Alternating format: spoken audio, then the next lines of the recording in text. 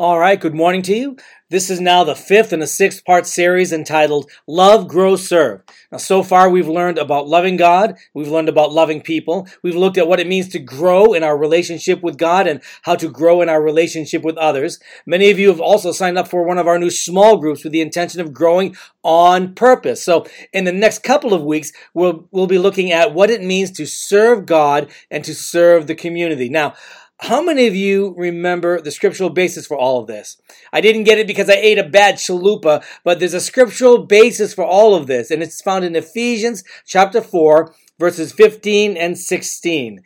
It says, "Instead, speaking the truth in love, we will grow to become, in every respect, the mature body of Him who is the head, that is Christ. From Him, the whole body, joined and held together by every supporting ligament, grows and builds itself up in love as each part does its work." Now there it is. The body of Christ grows. It builds itself up in love as each part does its work. That's love, grow, serve. This is God's plan, God's vision for the body of Christ. This is what should drive us and motivate us. This is what should be what we should be doing. This is who we should be becoming. And so this week, we begin to look at the idea of service, serving God. And so the title for this week's message is simply Serving God. Now, right at the start, I want to point out that the concept of serving is something that often runs counter to our culture. It's one of those Jesus kingdom values that often runs the opposite of how our culture runs, and it runs the opposite of our natural inclination. So, for example, one kingdom value is this: the first shall be last, and the last shall be first. Now, in the natural, the first are first and the last are last. Like, for example, when I was in junior high and after reading class, I booked it down to the cafeteria so I could be near the front of the line on pizza day. And some kids behind me were goofing off in line, and the teacher saw it out of the corner of her eye and looked over and thought it was me. And she sent me to the back of the line. I didn't feel like I was first.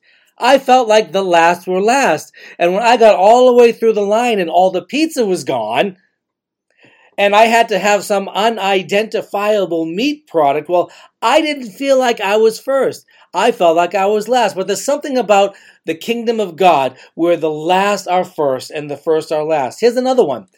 Die so you can live. Now, in the natural, if you die, you die. And if you live, you live. But there's something about the kingdom of God that when you die to your own desires, to your own will, and you live for God, then you die so you can live. And then here's another one. Give so that you can receive. Now, in the natural, if you give something, it's gone. You don't have it anymore. But in God's kingdom, there's something about giving that you receive from God in return. And then this morning, we're talking about this one. The greatest among you will be the servant of all.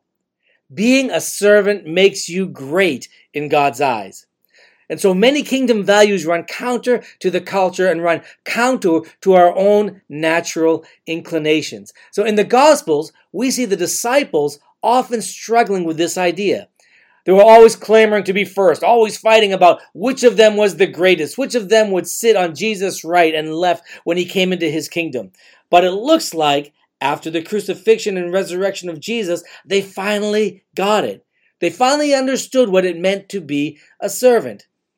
And so when Jesus appeared to Paul on the road to Damascus, he said that I have appeared to you to appoint you as a servant and as a witness of what you have seen and will see of me. And then Paul emphasizes his servanthood at least as much as he emphasizes his apostleship in his letters. To the Romans, he said, Paul, a servant of Jesus Christ.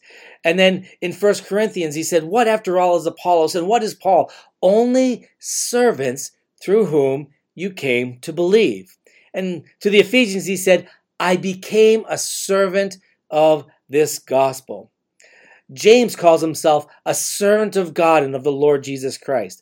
Peter calls himself a servant of Jesus Christ. Jude called himself a servant of Jesus Christ. And there are also several others that Paul referred to in his letters as servants of the Lord Jesus Christ. Epaphras, Timothy, Tychicus, Apollos, and Titus. Now, some of you might say, well, hey, that's great, Pastor Paul, but all those guys you mentioned are apostles and pastors. You're supposed to be servants of God.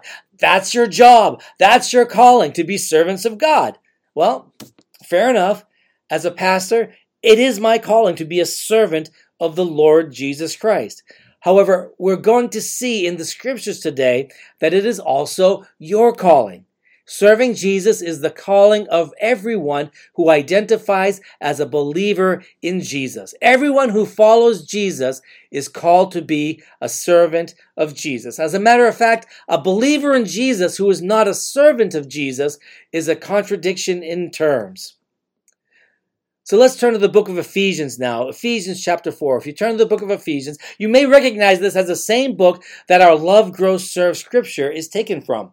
Now, Ephesians is a really cool letter because in it, Paul is not really dealing with any problems or difficulties in the church. He doesn't have to fix doctrinal errors. He doesn't have to address relational issues or problems with people's motivations. And as a result, he is free to explore the idea of church as it is meant to be. He's saying, this is what life in the body of Christ should be like. And so he talks a lot about unity and maturity, and not only about the idea of maturity, but about the process of maturing, the process of becoming mature.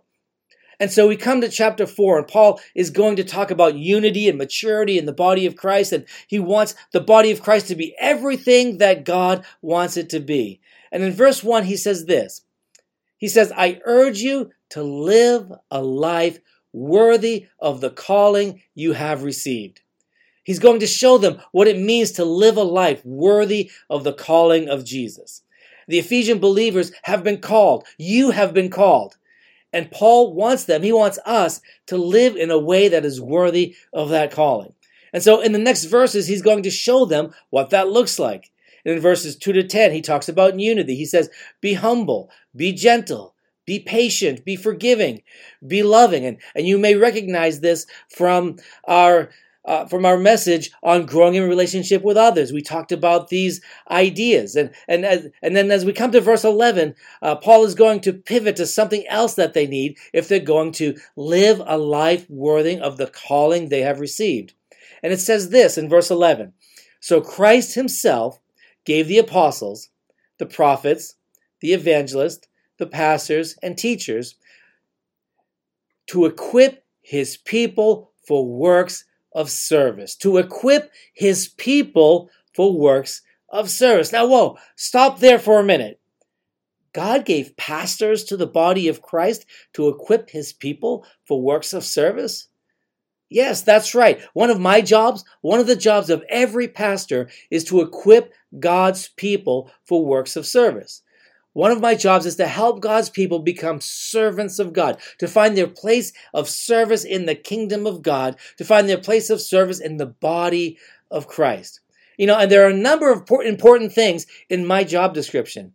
Some of the things in a pastor's job description change from time to time, or from location to location, or from culture to culture. Like, for example, one of the things that I need to do every month is prepare for a monthly board meeting, prepare the reports, and make sure they're all ready. Now, that's something that's important to do in our culture, but there are some cultures that wouldn't even think to do something like that because they don't have IRS 501c3 laws and all of those kinds of issues to deal with. But there are a few things that God himself has inserted into the job description of every pastor, in every culture, in every period of history, from the time of the apostles until the time that Jesus returns.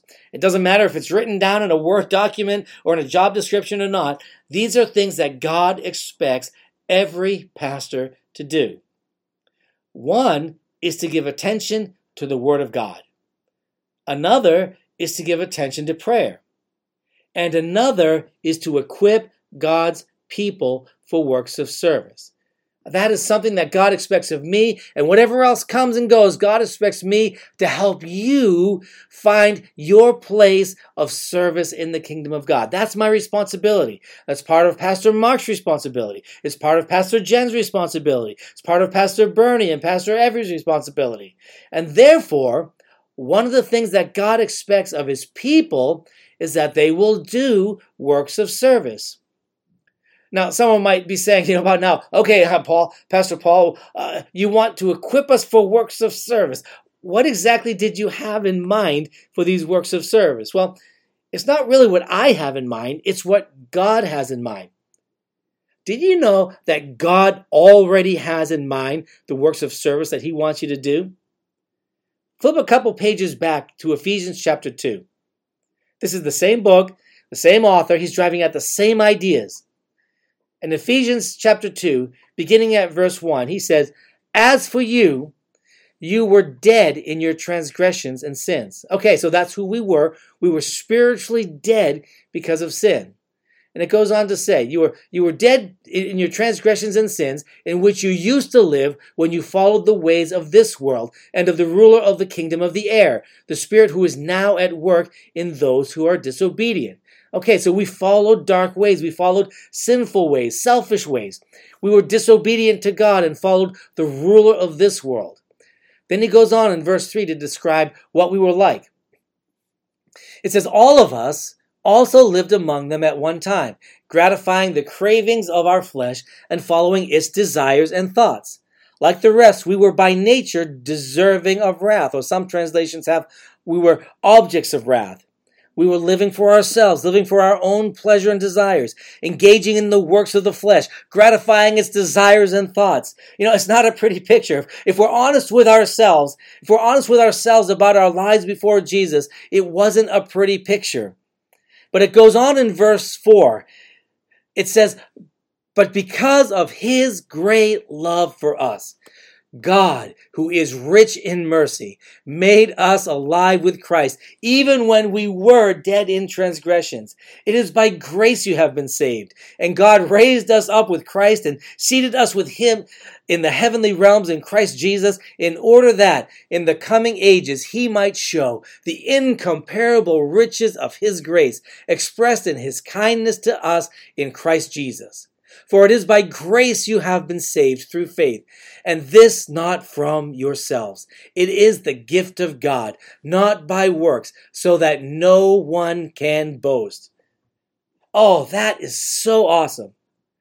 How we love to quote those verses. We were dead, but now we are alive. We were in darkness, but now we are in light. We lived on the level of the lowest common denominator, but now we are seated in the heavenly realms with Christ. We were objects of wrath. Now we are objects of grace. We were objects of anger. Now we are objects of kindness.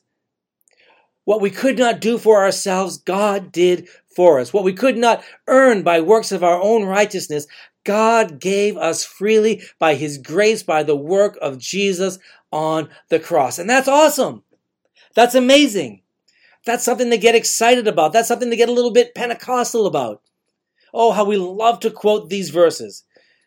But why? Why do we always stop at verse 9? Almost every time I hear this passage quoted, they stop at verse 9. And clearly there are 10 verses that go together in this passage. But everyone seems to stop at verse 9. And I don't know why, because verse 10 is awesome. It completes the whole idea. It says this, verse 10, "For we are God's handiwork, created in Christ Jesus to do good works, which God prepared in advance for us to do." For we are God's handiwork, created in Christ Jesus to do good works, which God prepared in advance for us to do. At the moment of salvation, God already has in mind good works that he has prepared for you to do.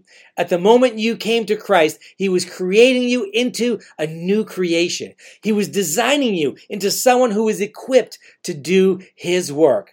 Whereas before, you could not do his work. Because of sin, you could not do the works of God. But now, because of the work of the Holy Spirit in you, you are equipped to do his work.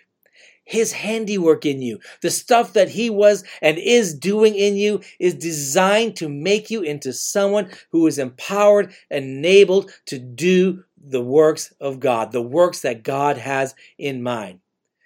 We're talking about the works of God. At salvation, God was transforming you into someone who was empowered to do his work in the world. Look at the words do in this verse. Created in Christ Jesus to do good works, which God prepared in advance for us to do. It's a short word, but it's pregnant with meaning.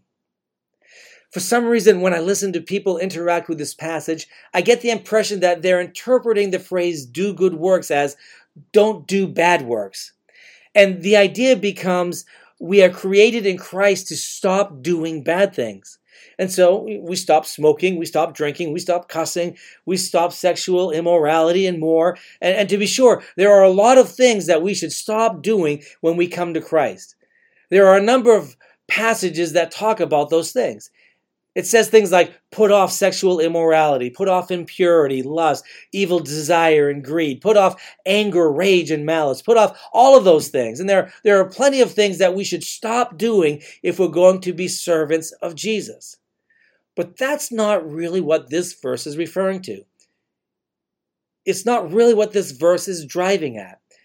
This verse is saying that when you come to Christ, God was at work, changing stuff around in your heart, changing stuff in your outlook, creating you to be someone who is now tasked and empowered and prepared to do the works of God in the world, to do works that God already has in mind. That is awesome. That little word do is awesome. It's proactive. It's not passively waiting around for life to happen. It's not passively waiting around hoping that ministry will happen, hoping that the works of God will happen. But it's out there in the power of the Holy Spirit, serving God, making life happen, making ministry happen, doing the works of God. It's proactive and it's creative. It calls good works into existence that didn't exist before. It calls ministries into existence that didn't exist before because now you are doing them. It sees a spiritual need and fills it with God-inspired action. We are created in Christ Jesus to do good works which He prepared in advance for us to do. God already has in mind the works that He wants you to do. And so here in chapter 2, Paul is preparing them for where he is about to take them. He's introducing the idea that we are created in Christ Jesus to do good works. He introduces the idea that God already has these good works in mind. And so as we come back to chapter 4, Paul is going to push this idea out a little bit further. These good works are not just random good works that you do as you have the opportunity. It's more than holding the door for someone when you go into a restaurant.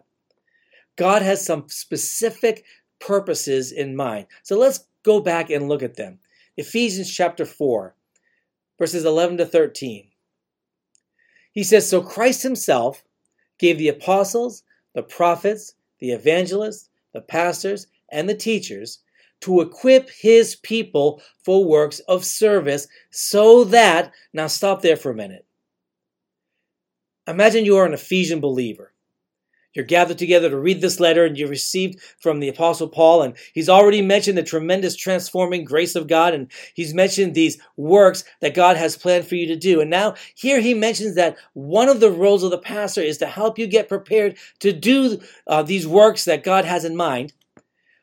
But he hasn't really said what these works are yet. He hasn't really said what God's purposes are until now. He says, so that. So now he's going to elaborate. He's going to tell them what is on God's mind as it relates to these works that God has planned for them to do, that God has planned for you to do. And he's going to share with them what God's purposes are. He's going to share with them the things that God expects to see happen among them as a result of these works that he has prepared for them to do, as a result of them doing the works that God has prepared. So let's read the verses together and then we'll unpack them. So that the body of Christ may be built up, until we all reach unity in the faith and in the knowledge of the Son of God and become mature, attaining to the whole measure of the fullness of Christ. Now there are three ideas in these verses, so let's take them one at a time. God gave pastors to equip his people for works of service so that first, the body of Christ may be built up. The body of Christ may be built up. The first result that God expects when his people do the works of service that he has in mind is that the body of Christ is built up. It's strengthened, it's encouraged, it's edified, made stronger, made bigger, made sturdier. It's built up spiritually. God wants us to be spiritually strong. God wants us to be spiritually built up and strengthened. He wants us to be built up in our knowledge of the Son of God. Some of the works God has prepared in advance for us to do have to do with strengthening others, with strengthening the faith of others. That's why we have ministries like Sunday school, Wednesday night Bible study, small group, children's church, youth group, women's and men's ministries, so we can build up the body of Christ spiritually, so we can help the body of Christ to become strong spiritually. And I want to take a second to say thank you to all of you who are ministering in these areas. You are a blessing to the body of Christ. And my question is, are there some people who are not involved yet in what God is calling you to do, haven't yet started doing the works that God has prepared for you to do? Or are there some people who are under-involved in doing the works that God has prepared you to do and building up the church spiritually? And then God also wants the church to be built up numerically. God loves people, and he wants to add people to his body. He came to seek and to save that which was lost. He desires that people from every tribe, every nation, tongue, language, every people group be part of his body. And so some of the works that God has prepared in advance for us to do are intended to build up the body of Christ numerically. They're intended to reach out to people with the love and grace of God. They're intended to add people to his body. And so this is why we have outreach ministries and compassion ministries like Citygate, 5 and 2, prison ministry, and Water Street Mission. This is why we do outreach events like VBS that we're doing this summer. And why I would like to do more events like Harvest Fest or Ultimate Preschool Play Day or Memorial Day and Veterans Day events, if we have the workers to do that. Because God intends for the body of Christ to be built up, both spiritually and numerically. And then the second result that God expects when his people do the works of service that he has in mind is that the body of Christ reaches unity in the faith and in the knowledge of Jesus. The body of Christ reaches unity. And look at what kind of unity this is. It's not just unity for unity's sake. It's not just sitting around a campfire and singing Kumbaya. It's not just having warm, fuzzy feelings about unity, but it's unity in the faith. It's unity in the knowledge of Jesus. And so as we do the works that God has prepared in advance for us to do, as we build up the church spiritually and numerically, it also results in this cool unity in the faith. And this might be surprising at first. Because why should doing God's work result in unity? Well, think of it like this. People who have been in foxholes together often share a lifelong bond, a lifelong friendship. It resulted from shared opposition, shared crises, shared hardship. When you work for Jesus, sometimes you have opposition. When you work to advance the cause of Jesus, sometimes you have opposition. I don't know if you've noticed, but there are people and forces out there who have determined to make themselves enemies of Jesus and enemies of the Bible and enemies of those who love Jesus. Now, we are not their enemies, but if we're honest, even in the land of the free, there are forces that have made themselves openly hostile to anything Jesus or anything Bible. And we really shouldn't be surprised because Jesus said to anyone who would follow him, if they hated me, they will hate you also. So when the body of Christ together does the works of God prepared in advance, then we together absorb the onslaught of the enemy of our souls. We together extinguish the fiery darts of the devil. If this part of the line over here looks like it's weak, we rush to its defense. If we advance together. If we take spiritual ground, we take it together. And the result of all this working together, of doing the works of God, the works that God has planned in advance, is unity in the faith. Unity in the knowledge of Jesus. Listen. The devil has tested you. The devil has tested me. The devil has tested those around you. And we're still standing because we are doing the works of God together. We stand together in a common cause with Jesus as our captain, with Jesus as our head. And the result is we reach unity in the faith, unity in the knowledge of Jesus. And then the third result that God expects when his people do the works of service that he has in mind is that the body becomes mature, attaining to the whole measure of the fullness of Christ. The body of Christ becomes mature, attaining to the whole measure of the fullness of Christ. The body of Christ begins to look more like Jesus. The body of Christ begins to look more like it belongs with Jesus. Look at it again. It says, Christ gave the apostles, the prophets, the evangelists, the pastors, and teachers to equip his people for works of service so that the body of Christ may be built up, may reach unity, and may become mature, attaining to the whole measure of the fullness of Christ. There's something about serving Jesus that helps you to become mature. There's something about giving of your time and gifts and resources that helps you become mature. And when the whole body of Christ is serving Jesus, doing the works of service that he intended, it helps the whole body to become mature. It helps the body to attain to the whole measure of the fullness of Christ. Now that's an amazing phrase, to attain to the whole measure of the fullness of Christ. The idea is, if you're not doing the works of service that he has prepared for us in advance to do, then we can't really attain to the whole measure of the fullness of Christ. You can't attain to the whole measure of everything that God has planned for you without doing the works of service that he planned for you in advance. Think about it like this. If you never work out, if you never exercise, what happens? You become weak. You don't develop strength. You don't develop any muscle tone. And as a kid, when you're growing up, if you don't get outside and exercise, if all you ever do is sit on the couch, what happens? You become underdeveloped. You don't develop. You don't mature like you are supposed to. So part of maturing in Christ is exercising your faith. To mature, to grow strong, to develop spiritually as God intends, you must exercise your faith by putting it into action, by doing the works that God has prepared for you in advance. Look at how this passage continues. This is beautiful. Verse 14, then we will no longer be infants.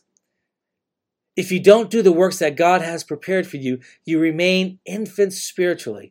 But if you do the works that he's prepared for you, then you will no longer be infants, but instead, verse 15, speaking the truth in love, we will grow or mature to become in every respect the mature body of him who is the head, that is Christ.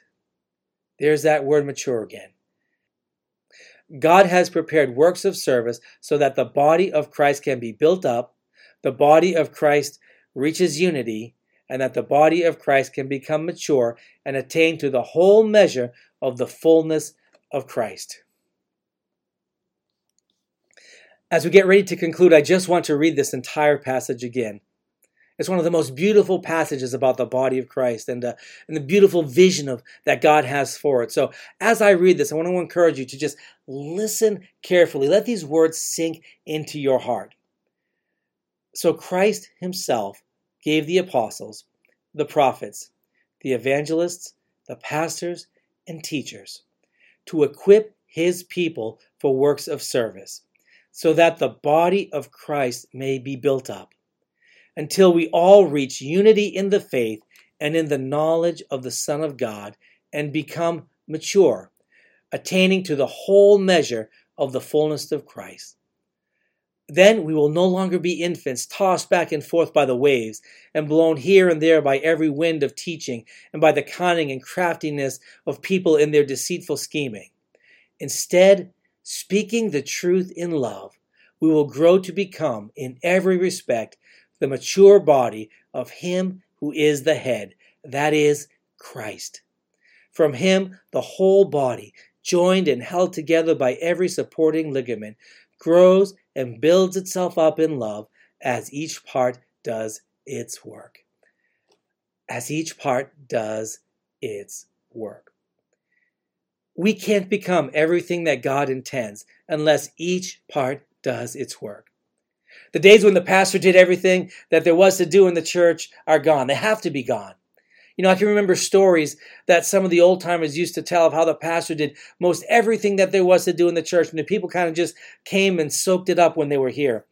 And I'm glad that those days are over. The church cannot be everything it is intended to be on the strength of the pastor's gifts alone. I'm not gifted enough by myself to see the church reach its full potential. But the people of God have all the gifts needed, distributed just as God intended, so that we can grow to become in every respect the mature body of Him who is the head, that is Christ. We collectively have the gifts needed so that the body of Christ at Lancaster First Assembly can grow and build itself up in love as each part does its work. The scripture in the book of Acts is found in chapter 13, verse 36, and it says this: Now, when David had served God's purposes in his own generation, he fell asleep. He was buried with his ancestors. Life is short. We have a certain amount of time in this life and then it's gone. And for the Christian, we're going to have all eternity to enter into God's rest. But we only have one life to live for Jesus. We only have one life to spend serving Jesus and His purposes. And God's testimony about David is that he served God's purposes in his own generation. I want that to be God's testimony about me. I want God to look at my life when it's over and say, He served my purposes. He was dedicated to my purposes. He did the good works that I prepared for him to do.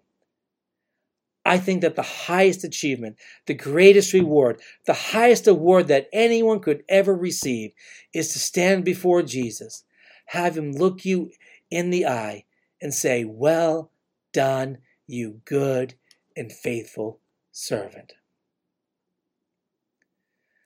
I believe God has at least one place of service for every believer. Dear Heavenly Father, thank You for the calling that You have on our lives.